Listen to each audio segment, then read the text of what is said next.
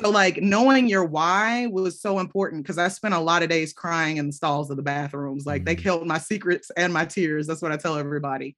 And so when people are coming into tech, I ask them like, what is the thing that's going to keep you going along the way? Because I think when they start, they have this vision of themselves, making money and building all these wonderful applications or doing something, right? They're so focused on software engineering, not really understanding that even if you're entering into boot camp, there potentially, you might not become a software engineer. Like there's so many different things in tech that you can do. This is the Job Stories Podcast, how people find work that matters.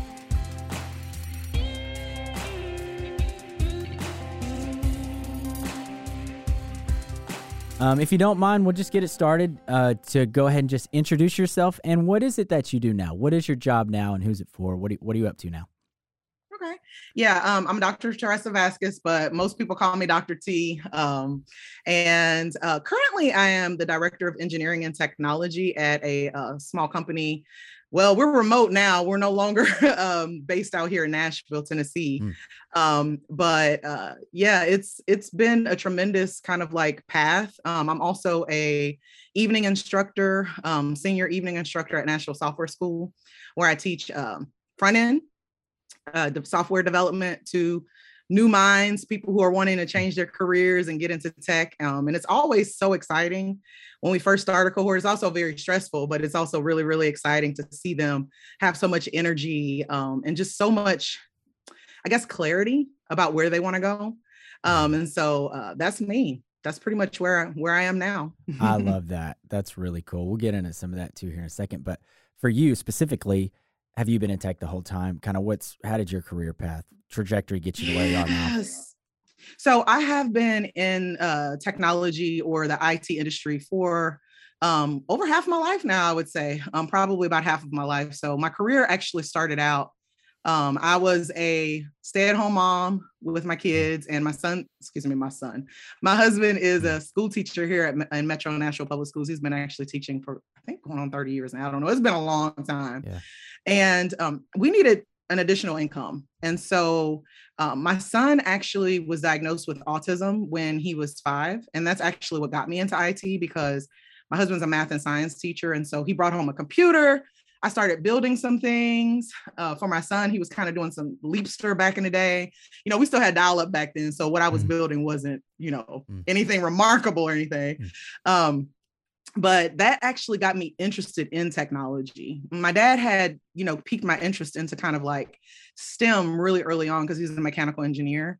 And so he had me doing things like Ohm's Law and electricity and under the hood of the car and stuff like that. So I knew I had some kind of like, I don't know, skill set that led to that, but it was never something that was brought up to me growing up that like, this is a potential thing. And so when my husband came home with that computer, I was like, man, this is great. If I could find a job doing this, it would be awesome. But I didn't initially. I actually went to work at a local HBCU and I was in human resources.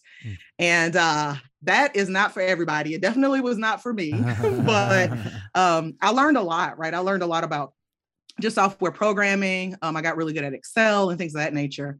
And when I was 21, the VP of IT at the HBCU saw me and said, I think you'd really be good in technology. So he brought me over as his assistant and I became a trainer, teaching people how to use software programs and things of that nature. And from there, it blossomed. He actually told me I was too smart for what I was doing, so I should go back to school. And so I went back to school as an adult. So, a lot of the things that my students are facing, I know what they're dealing with. I had 2 little babies and I was pregnant, trying to go back to school, get my associate's degree, got my associate's degree, and the education bug just bit me. Funny enough, my degrees are not in technology. They're actually in English was what my undergraduate or my associate's degree was. And I went on to MTSU. And then went on to Trevecca to get my MBA and my doctorate. All that to say that, no, I did not start out in tech. And then when I did get into tech, it was kind of more of the soft skills, not necessarily the hard skills. But when I graduated from MTSU, the same VP was there and he said, hey, if you want a job, I'm looking for a web developer. And I was like, you mean like on the internets. And so I joined there, and that's really where my software engineering career started. That's awesome. She's the perfect guest for why we started this podcast, Matthew. I love her story. Yeah, so I'm interested in this too, because you talked about some of the students you help at the Nashville Software School. You mentioned briefly that maybe some of those are just now getting into tech. Maybe some of those students are. Yeah, what are some of the advice you give to people changing career? A lot of folks maybe kind of later in life too sometimes. I mean, Yeah. And I think what brings them there, everyone has a different why. And so sometimes that why is they're chasing money. And you know, as we, I guess, talk further on, money isn't always the thing that can keep you here, because there are some things, you know, especially for those who are underrepresented in tech, some things that we'll face, challenges that we'll face along the way, that our why has to be something that is like the core of who we are. And so I ask them to focus on that thing, because boot camp is hard. Like, it's the hardest schooling you'll ever have. I actually went to NSS in the day cohort. Like, the HBCU that I worked at, actually got laid off from that position, and was trying to figure out what I wanted to do. I had just completed a research study, you know, for my son, based on my son, called the Ramel Project. My son's name is Ramel, where I did some research on autism and applications and things of that nature. And so I was like, you know what, I think I want to get better at this. I want to get deeper. And honey, let me tell you, I had been in school for up to 15 years at that point. And when I got to NSS, that was not like any schooling I had ever had before in my life. So like, knowing your why was so important, because I spent a lot of days crying in the stalls of the bathrooms. Like, they killed my secrets and my tears. That's what I tell everybody. And so when people are coming into tech, you know, I ask them, like, what is the thing that's going to keep you going along the way? Because I think when they start, they have this vision of themselves, you know, making money and building all these wonderful applications or doing something, right? They're so focused on software engineering, not really understanding that even if you're entering into boot camp, there potentially, you might not become a software engineer. Like, there's so many different things in tech that you can do. And so if that why, you know, can get us through it, then that why can also determine how we can help you to find what your fit is, that can keep you in tech longer. But yeah, it's very interesting to watch them come in. Not everybody makes it, you know, not everybody makes it because it's not what they expected. But it definitely, in the long haul, it ends up being worth it, right? Like, just the process and the steps. But I always tell them, y'all, getting into tech is probably one of the best things you'll ever do, but it's probably one of the hardest things you'll ever do as well. So yeah, I'm loving it. The why, we talk about that too. You know, why we do what we do. Because in your early 20s, I mean, you mentioned to it as well. It's like, so because I want to make more money. Like, that's it. But it changes over time. So have you found that true for you as well? Like oh yeah, your absolutely. Why? Yeah. So, you know, back then, software engineers weren't a commodity. Like, well, actually, I wouldn't say anything at that point, because I was the whole web team, right?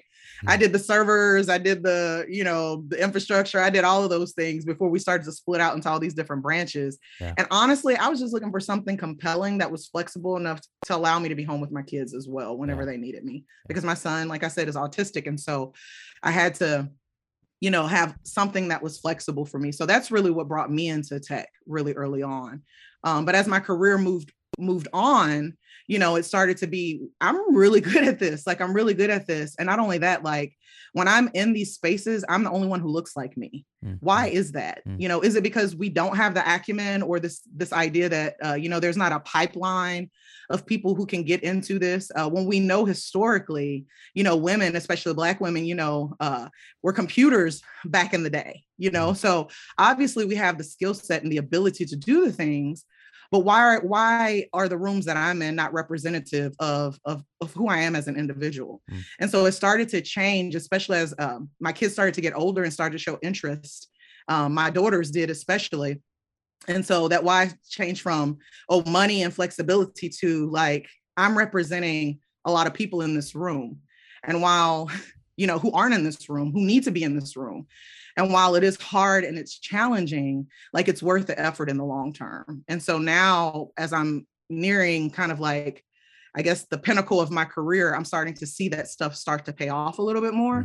But there's still a lot of work that we need to do. And so that's why I remain in tech now. Yeah. So it sounds like more like a role model, like mentorship type. Why is that? Am I hearing you correctly? It seems like that's where you're, like, legacy for you, right? Like, that's kind of where you're headed. Yeah. And it's proof that it can be done. Mm-hmm. It can be done. Now, that doesn't mean that it's going to be done without sacrifice. Because I work a lot, I have to put up with a lot of bullshit too. But I feel like the end game or the result of that ends up being the why for me. Right. Because someone paved the way for me. And so I feel like it's important that I lift as I climb as well. As I continue to move forward. If I have the opportunity to step into a position, usually I'll look at it juxtaposed to everything else that's important to me and then try to figure out, okay, how can I make this work? Still be vulnerable, still be 100% authentic and represent the people who I would like to see in this seat later on, but then also making sure that people understand that like, Black people are not a monolith, especially Black women. We're not a monolith. And showing that we do have character, we do have brilliance, we do bring things to the table that just kind of have been overlooked over many years of the, just in the industry and still are to this current day. Yeah, that's great. Our recruiters, they talk to every candidate that's interested for a job. I mean, we talk to anybody. And I think an interesting thing has happened over the past couple of years. We've started to notice a trend of candidates with disabilities, either autism or whatever. And so have you seen over your career, that IT has become more of a wider umbrella than what it was? And why is that? And is the future for people that have disabilities or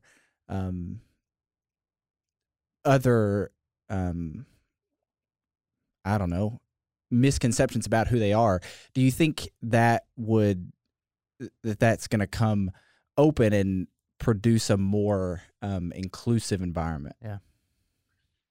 Ooh, that is a very hard question because, that's the hope, right? That's the ideal situation that we like to find ourselves in. The reality of that today, though, does not coincide with that desire, right? So yes, there are a lot of companies who say, we're diverse and we're inclusive, but you look at their tech teams and that's absolutely not the case. And I think part of that stems from just the systemic way that the industry has just kind of performed, right?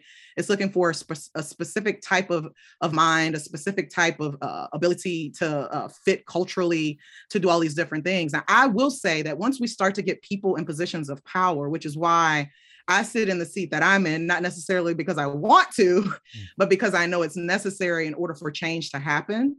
We will start to see a little bit more of that openness happen because, people who have are neurodivergent or, have different ways that their brains work, or even just have disabilities that aren't commonly seen or invisible disabilities, usually, in the interview process, are kind of turned away because they don't, they were awkward or, they came off as this or that. Right. And I think what we need to stop doing is looking at somebody and how they approach certain things. Yes, we need people who aren't assholes. Right. Absolutely. But I work with those type of people every day. So I don't know why, why we're, just saying that this individual person has to be a certain way. Right. And I think that's really where breaking the doors open for tech is going to be important, because if we don't allow those different types of diversity, not just gender or things like that, like even neurological diversity and things of that nature, then we start to open up this creator thing that brings in more ability, more innovation inside of tech. And I say that because it touches me as well. I'm neurodivergent. I'm actually dyslexic. And so as I'm thinking about things and I look at things differently, I bring a different set of eyes to things. And so what I'm trying to do is just trying to ensure that people who look inside of tech, like when you're looking through the window and you don't see anybody who not only looks like you, but who thinks differently, then it makes you feel like you don't belong there. Right. Yeah. And so it's less about bringing people in and more about making sure that we represent what we're trying to ultimately become. And, and it's just hard right now. So yes, to your question, I do think ultimately, given the ability the opportunity to be able to see more diverse minds like that and just a little bit more flexibility with people who are, who have differences, I think that that can only make us better, better as a team, better as an industry. And I think it would literally change the world and how we think about, who can be a creator and who can't. Yeah. I mean, I had a stroke junior year of college. And so like, I think I look at problems very differently from Mason. Mm-hmm. And so, but that's gotta be accepted. And I don't know if it's always been accepted in IT. It may have, I don't know. But I hope for a better future. Mm-hmm. Yeah. I mean, that's what we're hoping for, but some of us are out here trying to do the work too, and it's hard work. Like it's hard. It's exhausting. And some days you wake up and you're like, I just don't want to do this today. Mm-hmm. I just don't want to do this today. And then, you get a message or for someone who says, hey, a video you made really inspired me. You're like, oh man, you trying to get me, you trying to, pull me back in. But like, that's really what we're doing it for. And we really need to start to amplify the voices of people who are out here with those differences and showing that like it's necessary and it's urgent. Like it's urgent. It's not something that we can continue to just think about. It's something that we actually have to take action on. Yeah, it goes back to the why you were talking about earlier. On the days that you don't feel like doing anything, or maybe it's more than days, maybe it's weeks or months. It's like it goes back to that why. That's a beautiful sentiment you've already touched on. That's phenomenal. So when did so you've got a doctorate. When was that complete? So I completed the doctorate in 2013. Oh my gosh. And then that was a long time ago. And it feels like a time's flying. Yeah. And then you went to Nashville Software School. And how many tracks did you complete of that? I'm just trying to dig into your schooling. Like it's been, you obviously are a constant learner, right? Yeah. Yes. Yeah. I went back to back because I was encouraged by people to continue to dig and to excel. And because honestly, my background, I come from a very underprivileged background. I could not afford to go to college right out of high school. And so, I ended up going, like I said, back to college. I think I was 24 years old. And at that point I had 3 kids, I believe, 3 or 4, I don't remember. Yeah. And I went back, like I said, I was big pregnant, actually was taking an exam while I was giving birth to the 3rd one. It was crazy, and almost went into labor. Well, actually did go into labor with the 4th one while I was in my MBA. So I went back to back to back. So it was associate's degree straight to 4-year, which was at MTSU, straight into Trevecca for my MBA, straight into my doctorate, which was about 15 years of schooling. And so I had like really, but I was lost because I felt like that's what was expected of me, right? At that point, thinking about being successful in technology, I felt like I had to have degrees in order to do that. And at that point in time, that was very much true for me, or anyone who looked like me. Like in order for us to get a seat at the table, we had to have some level of degrees. Now, my degrees were not in computer science, although at MTSU, I did some, I forget what they call multimedia, I think is what they called it back then, which kind of helped me when I went in as a web developer at the local HBCU that I was at. And when they laid me off, it was like, okay, for me, it was just the natural next step to go back to school. It was a program was being offered that would cover the cost, or at least let me get started. And I actually tried an online version of it that was not great. So I was like, okay, let me find a boot camp. And I thought I was going to San Francisco for 9 weeks, but Google search led me to Nashville Software School. I was like, what is this? Let me check this out. Fell in love instantly. But like I said, it was hard. But all of that schooling, and I think this is what you're alluding to, is really what has made me successful in the industry, because it's constant learning, but it's not just the learning, because learning is kind of, I don't know, it can be enjoyable, right? When you learn something new, if you learn how to play the guitar or the piano, right? You're doing it on your own time, but it's something that you find joy out of. What people don't find joy out of in learning is the failing, right? And that's really what NSS taught me, was like, failing is fun and it's necessary. right? It's necessary. And so that's really what got me to the point of saying, you know what, I'm just going to do it. Like, I'm going to apply for the positions that I know that I should have, but no one has ever opened the door for me, and just see what happens. And there was a lot of failure there, but I think that what that did was intensified my desire, because it also solidified the point that I knew to be true for myself is I don't see anyone who looks like me there. So how can I change, how can I change that perspective? What do I need to do? And there for a little while it was trying to be somebody else, trying to fit in somebody else's shoes, masking things and things of that nature. And then I think it was 2018, I was like, forget that. That's too much work. It's taking too much time. I'm not getting anywhere. I'm just going to 100% be myself. Because my kids were looking at me at that point. And they were old enough to start making decisions, in their lives. And I was like, I don't want them to have phony lives.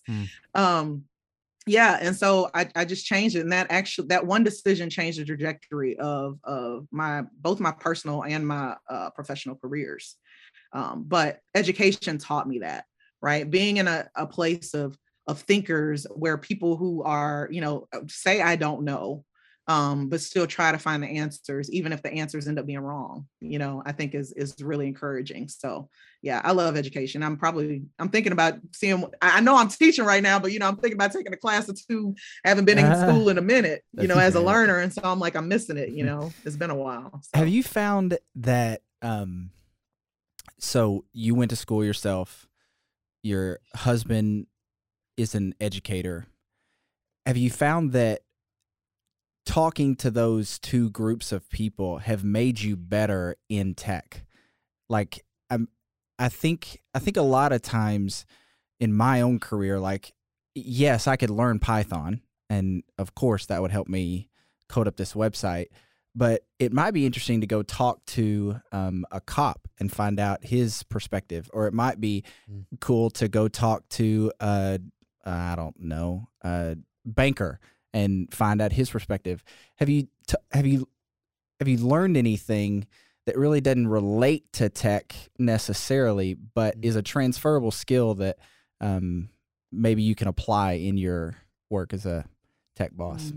And I noticed you said his, but it could be her as well. Yes. So let me go on and put that in there, their perspective. Yeah.